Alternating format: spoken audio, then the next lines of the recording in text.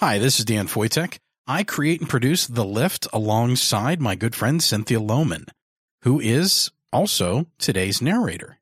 How about that? At any rate, I wanted to take a quick moment to let you know that this is only one of the shows that you can find over at Society 13 Podcast Network.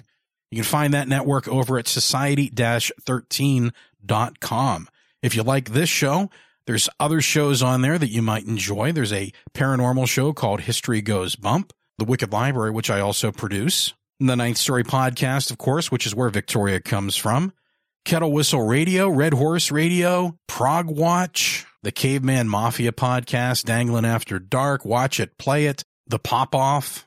There's a whole bunch of them over there. So do go over to society-13.com and check out some of the other great shows that are on that network.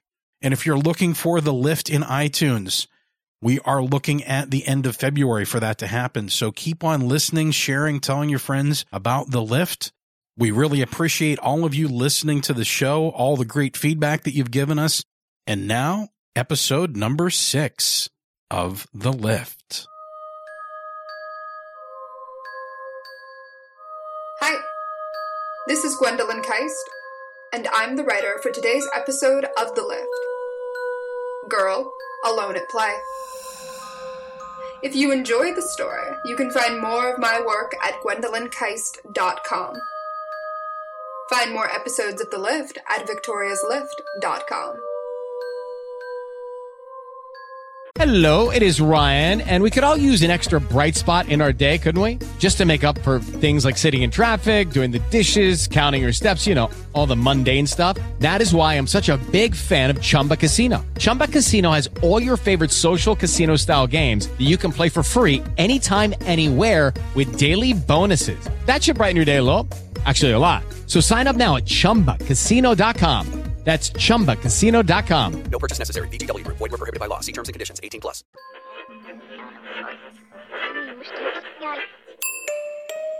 Do you hear me? I am Victoria. Once upon a time, there was a place that became lost. It is a place where story and substance combine, where the reality of story shapes thoughts, where fantasy becomes tangible. This is that place. Those who find themselves here are here to make a choice.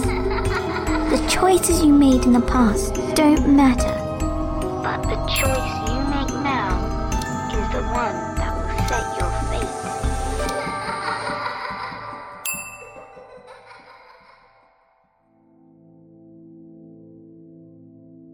The hangover alone might kill me. I crawl out of bed, my body outsized and undersized all at the same time. There were way too many mint juleps last night at my gallery opening. I thought I'd be classy and down a bunch of Gatsby drinks, but this isn't the Gilded Age, and I'm no Daisy Buchanan. Stumbling down the hallway, I pass frame after frame of my photography, flicking off the lights as I go. Ben loves to turn on every bulb in the apartment. Makes the place cheerier, he always says. Like we need so much cheer. But it's his place, and he can do what he wants. This living situation is only temporary.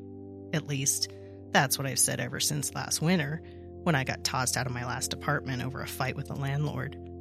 The eviction notice was tacked to my door with tinsel the day before Christmas. Happy holidays to me.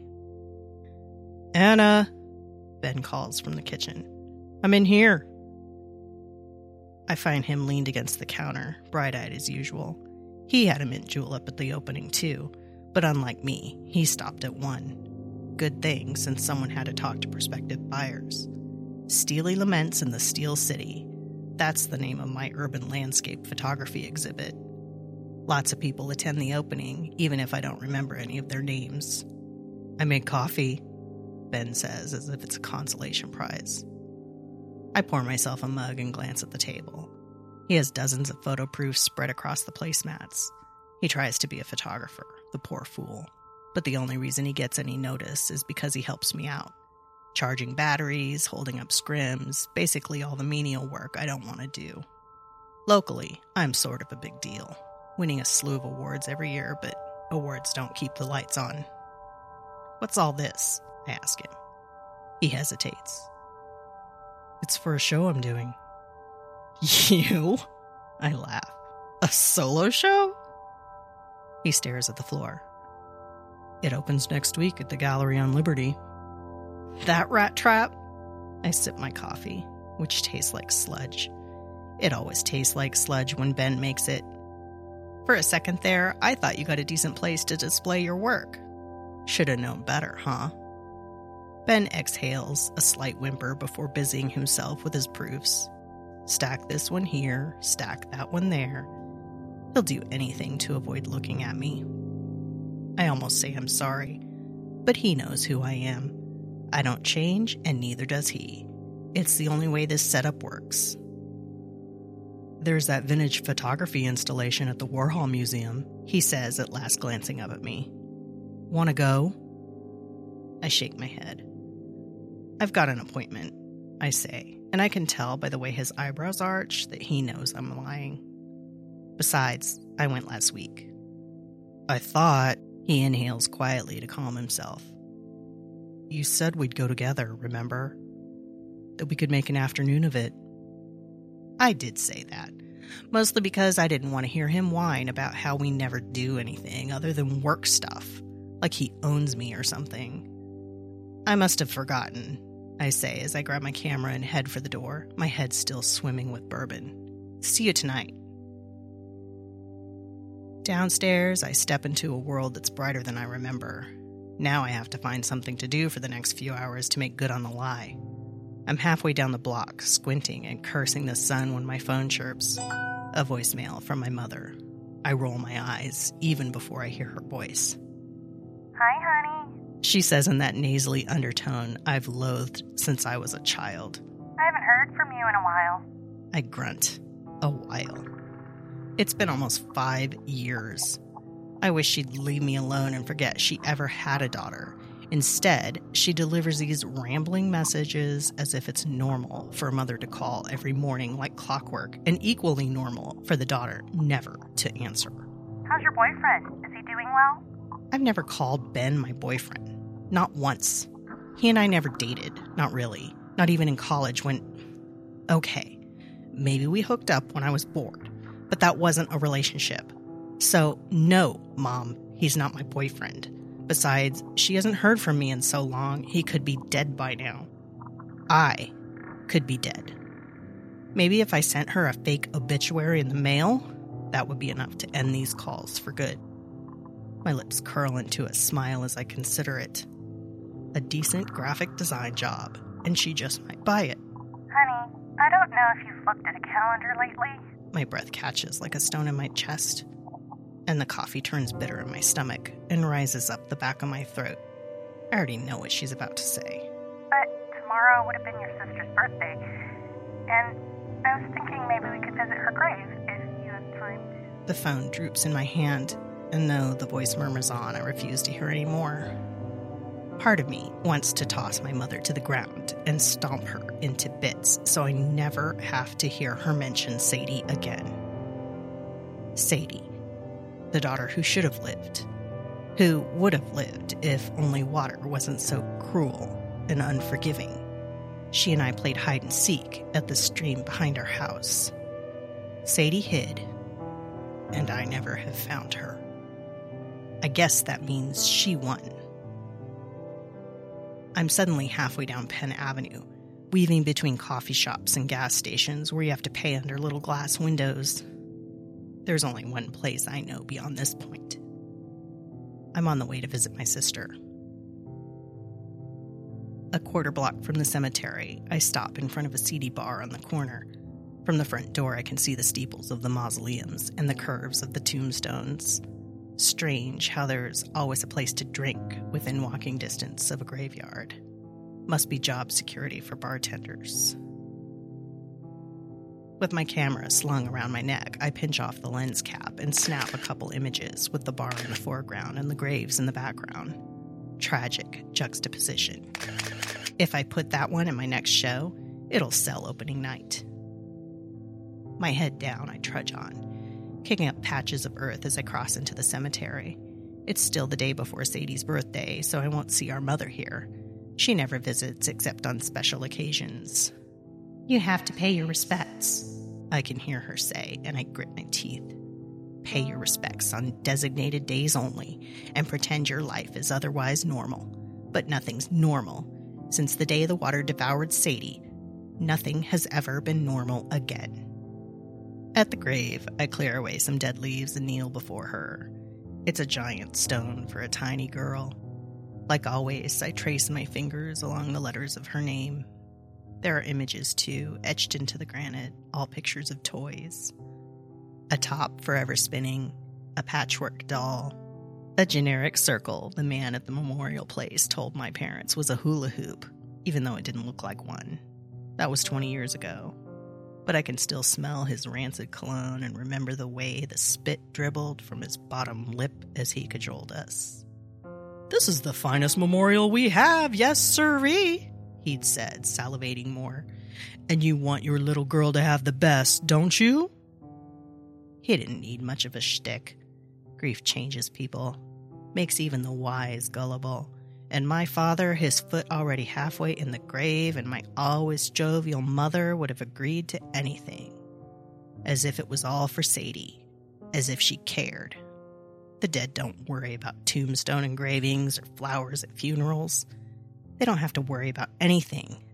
It's the one and only benefit of being dead. I stand and brush the dirt from my hands. I need a drink. Something stronger this time than a sissy mint julep. At the cemetery gates, I glance up at the bar and realize it's not where I left it. The neon beer lights are 1 block further down the road. Instead, on the corner, is a tall apartment building with brickwork that goes on forever. It's the middle of the day, and the structure seems to have materialized out of a void. I approach cautiously, as if one false move and the place will vanish. It's fantastic. Old, run down, and with a patina that screams creepy.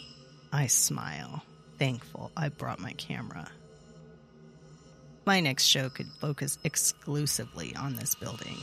Mysterious Lives. That could be the title for the exhibit. All I need is a few tenants. Odd old people that fritter away life in their easy chairs and complain about an outside world they never see, and convince them to pose for me. The front door is unlocked, and I peer down a long, sinuous hallway. Hello? When no doorman or superintendent intercepts me, I scurry inside, snapping pictures of this broken light fixture and that vintage door frame. But something's wrong. I can't hear the traffic outside anymore. It's as though the place has swallowed me whole. Get out of here, I think. But then I see the elevator shaft. At the end of a hallway, it's narrow and rickety and will look so beautiful blown up in a print and set in a gold-plated frame. I step inside, and it buckles under my weight. There are no floor buttons. Must be a service lift that you need a key to operate. But there's no keyhole either. Not that I can see. I'm snapping an image of a wolf spider spun up in the corner. A picture I'll call Spider in a Corner Booth. When suddenly, the elevator doors slide closed. Hey! I pound my fist on the wall, where the buttons should be. Stop, damn it! 2nd floor. A crystalline voice says, and the ground shifts between my feet. It's a glitch. Old buildings have wiring glitches. That must be it. I hold my breath and wait. The doors open on the next floor, revealing another hallway. Like the lobby, it's quiet here, as if everything in the world has fallen away. Almost everything. In the shadows of the corridor, I see a little girl, swiveling a hula hoop around her waist. She's an odd sight, her blonde pigtails wagging up and down. No, it isn't so odd. This is an apartment building, and children live in apartments. In fact, she's standing outside a door. She probably lives inside and just comes out to the wide, empty hall to play. The strangeness of this place is getting to me. Anyhow, I'm here, so there's no reason to waste a photo opportunity. I focus the lens and snap the girl's picture. The hula hoop still spinning, round and round, almost like a top. which should give the image a nice feeling of motion. I imagine what I'll name it. Girl, Alone at Play. A real slice of Americana. This is the stuff that wins big awards. Maybe not Pulitzers, but it could earn a scholarship to get Ben and me through another year of bickering breakfasts and sludge coffee. I scroll through the preview screen to check my work. There's nothing but a gray blur. No hallway, no hula hoop, no girl. I snap another shot. Still darkness. Again and again, I click the camera, but not one image emerges. It's as if this building isn't here at all. Dim spaces can wreak havoc with lenses, so I fiddle with the aperture and speed. That has to be the problem. But when I lift the camera and try to focus, the little girl is no longer at the end of the hall. She's standing right in front of me. I stumble backwards and fall to the floor, cobwebs clogging my eyes and ears. What are you doing with that thing? The little girl points to my camera as though it's an alien spacecraft. I'm taking your picture, I say, wheezing. Or trying to. She's no more than 9 or 10 and wears a faded purple dress with tiny flowers on it. But the fabric's so worn that the petals on the flowers have all turned black, as if they've withered and died. Are you here to stay? She asks, and the question sounds more malevolent than it should. No, I say. I'm just visiting. We'll see about that, she says and starts back down the hallway. I follow her, glancing from one door to the next. There's no sign of an exit, only more apartments. If that's what's behind those doors. Where do you live? I ask. Surely someone will come looking for her soon, and that someone can direct me out of this place. I live here, she says. Alone. Do you live with someone? Yeah, I say, my mouth dry with dust and grime. I live with a friend. Do you like him? He's okay, it's just... I hesitate. Why do you care? The little girl shrugs. Curious, I suppose. And you can't really live alone. I knock on the nearest door. Your mother or father must be here somewhere. My family's dead, the girl says flatly. Oh, I say. I'm sorry. She blinks up at me. You know what it's like, don't you? I guess, I say. Everyone's lost somebody. We reach the end of the hall and the little girl drops to the floor and sits cross-legged amidst her hula hoop and toys. Do you want to play a game? I don't like games, I say, and wiggle the handles of 3 doors in a row. Every apartment's locked, and no one's answering. The little girl smiles and rears back her head like a serpent. But I do like games, she says. And someone you know liked games, didn't she? I stare at her. What are you talking about? Who liked games? She grins wider. Your sister, Sadie. A knot in my chest tightens like a noose. What do you know about my sister? A little bit of everything, the girl says. Now, what about that game? I don't want to play any goddamn game. I advance toward her, preparing to take hold of that threadbare dress and rip her to shreds, but I stop myself. This is ridiculous. She's a little girl, that's all. Just a child. Even if she doesn't act like one. Even if she knows things she shouldn't. A leak in the ceiling drips across my face like a tear, and I remember that this building overlooks the cemetery. The girl probably saw me at the grave. That must be how she knows Sadie's name. Just show me the way out, okay? Not yet, she says. You have to get what you came for. And what is that? You want a photograph of me, don't you? I nod. I'll trade you then. A game for a photograph. Fine, I say and stoop next to her.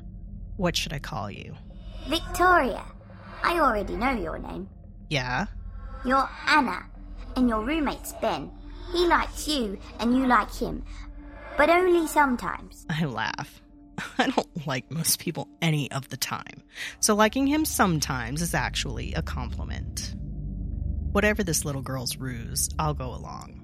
Maybe it's all some weird practical joke, the kind with hidden cameras and a host who wears an ostentatious suit. No way I'm willing to humiliate myself on national television. So we play games. Tiddlywinks, dominoes, pick-up sticks. Though I hate to admit it, the diversion takes me away, back to my sister and how she always wanted to make me smile. Why do you like old buildings? Victoria asks. I don't know, I say. I guess because an old building is like a secret. It can seem so run down and ugly from the outside, but sometimes you find something lovely if you look hard enough. And you think that people can be like that too? Unpleasant on the outside, but beautiful inside?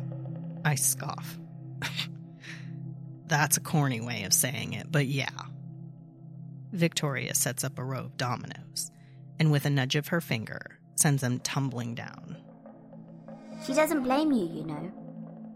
Don't, I say. Don't act like you know her. Victoria sets up the dominoes again. But she wants you to know she doesn't blame you. She wants you to be happy. My cheeks burn, and I fight back tears. Sadie should blame me. It was my idea to play by the stream. At the funeral, our mother sobbed how she always knew that water had a strong undercurrent. I hated her for not telling me sooner. Sadie was my best friend, I whisper. And it didn't work out so well for her, did it? Someone gets close to me and look what happens. I clamber to my feet and try another door. Still locked. I want to scream. If I had a match, I'd burn the whole place down with me inside. Anything to escape this little girl. I'm halfway down the hall, straining at door after door, when those blonde pigtails are suddenly at my side. You remember the game Red Rover? I roll my eyes. I don't think we have enough players for that one, Victoria. But you played it with your sister, didn't you? It was our favorite. Sadie always stood next to me. We'd grip each other tight, so tight our hands would ache. Though we were small, no one, not even the biggest boys, could break us apart.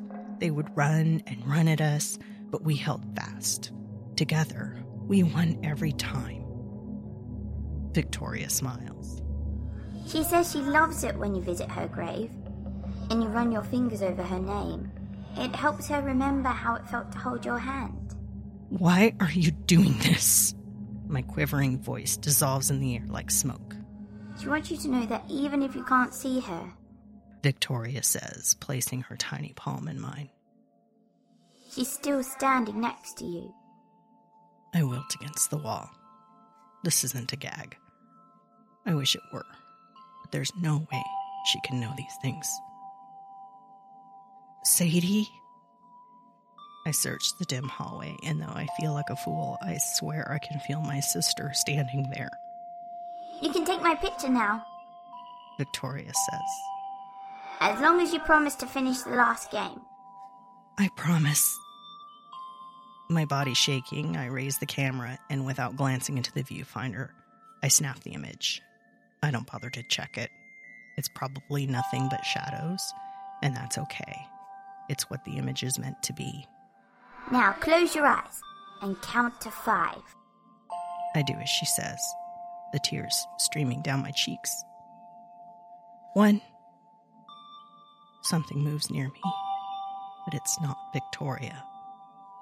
She's skipping down the hall, giggling. 2. My hand twitches, and I feel a strange warmth against my palm. 3. Someone's holding my hand. My sister's holding my hand. 4. The figure drifts away, and now I reach out for her. I know she's gone. 5. My eyes open, and the room is too bright. I shield my face and blink fast into the light. It takes me a moment to realize I'm no longer in the old building. I'm standing back in my kitchen. Ben glances up from his proofs. I didn't hear you come in, he says. When did you get home? Just now, I guess. Ben nods at my camera. Get any good images today? I sit down next to him and scroll through the preview screen. Most of the pictures are gray blurs, same as I remember. All except one. In a single image, there's something in the hallway, but it's only a shadow. A pig-tailed shadow. Very nice, Ben says. What will you call it? I hesitate. Victoria. He smiles. Simple. I like it. My phone buzzes on the table. It's my mother. I inhale slowly before answering. Hi, Mom. Beyond the walls of the apartment, I hear something. I can't be sure, but it sounds like a tiny giggle from far away. I smile and start to tell my mom all about it.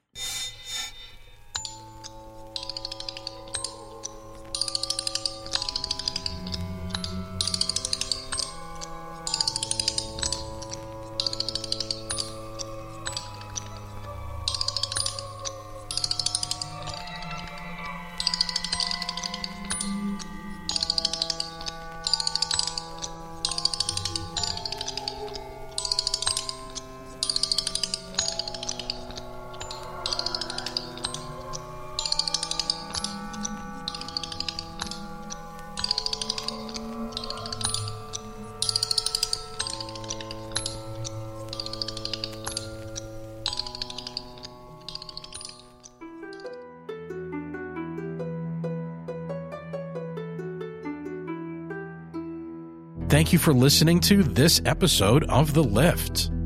Today's episode featured a story by Gwendolyn Keist, Girl Alone at Play. If you'd like more information on Gwendolyn and her work, please visit GwendolynKeist.com and follow her on Twitter at Gwendolyn Keist. Please help others find our little lost place. Share the show and help us grow. The best support you can give us is to retweet, repost, and share the link to VictoriousLift.com. Follow us on Twitter at Victorious Lift and find us on Facebook at Facebook.com/Victorious Lift. Don't miss the next episode. Subscribe to the show in Stitcher, TuneIn Radio, and coming soon to iTunes and Google Play. This show's feed is feeds.feedburner.com/Victorious Lift. All work read in this audio recording and associated music and artwork are copyright of their respective creators and may not be used in any form without their permission. Dramatic reading performed by Cynthia Lohman. Find her at cynthialohman.com or on Twitter at Cynthia Lohman. The voice of Victoria Bigglesworth Hayes was performed by Amber Collins. Find her on Twitter at Blamberino. This episode was scored by Nico Vitazze of We Talk of Dreams. WeTalkOfDreams.com. The Lift opening theme music was composed and recorded by Kimberly Henninger and Sean Park of Cathedral Sounds, cathedralsounds.org. The Lift closing theme music was composed and recorded by the aforementioned Nico Vitazze of We Talk of Dreams. Incidental music in this episode was performed by Kevin MacLeod of Incompetech.com and used with his permission. Check the show notes for titles and credits. The Lift is a Ninth Story Studios production, ninthstory.com. Creator and producer, Daniel Foytek. Executive producer and co-creator, Cynthia Lohman. Full show notes with links and artwork can be found at victoriaslift.com/S1E6.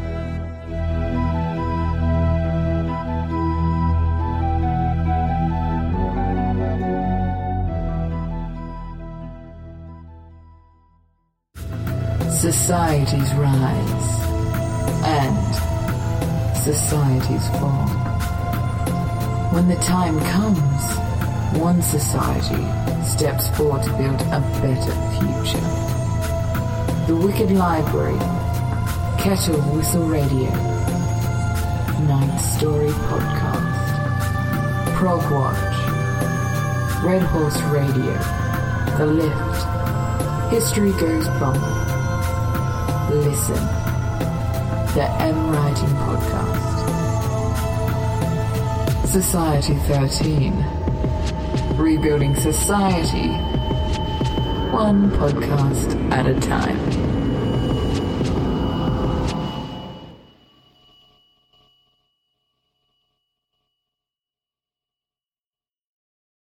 With the Lucky Land Slots, you can get lucky just about anywhere. This is your captain speaking. We've got clear runway and the weather's fine, but we're just going to circle up here a while and get lucky. No, nothing like that. It's just these cash prizes add up quick. So I suggest you sit back, keep your tray table upright, and start getting lucky. Play for free at LuckyLandSlots.com. Are you feeling lucky? No purchase necessary. Void where prohibited by law. 18+ terms and conditions apply. See website for details.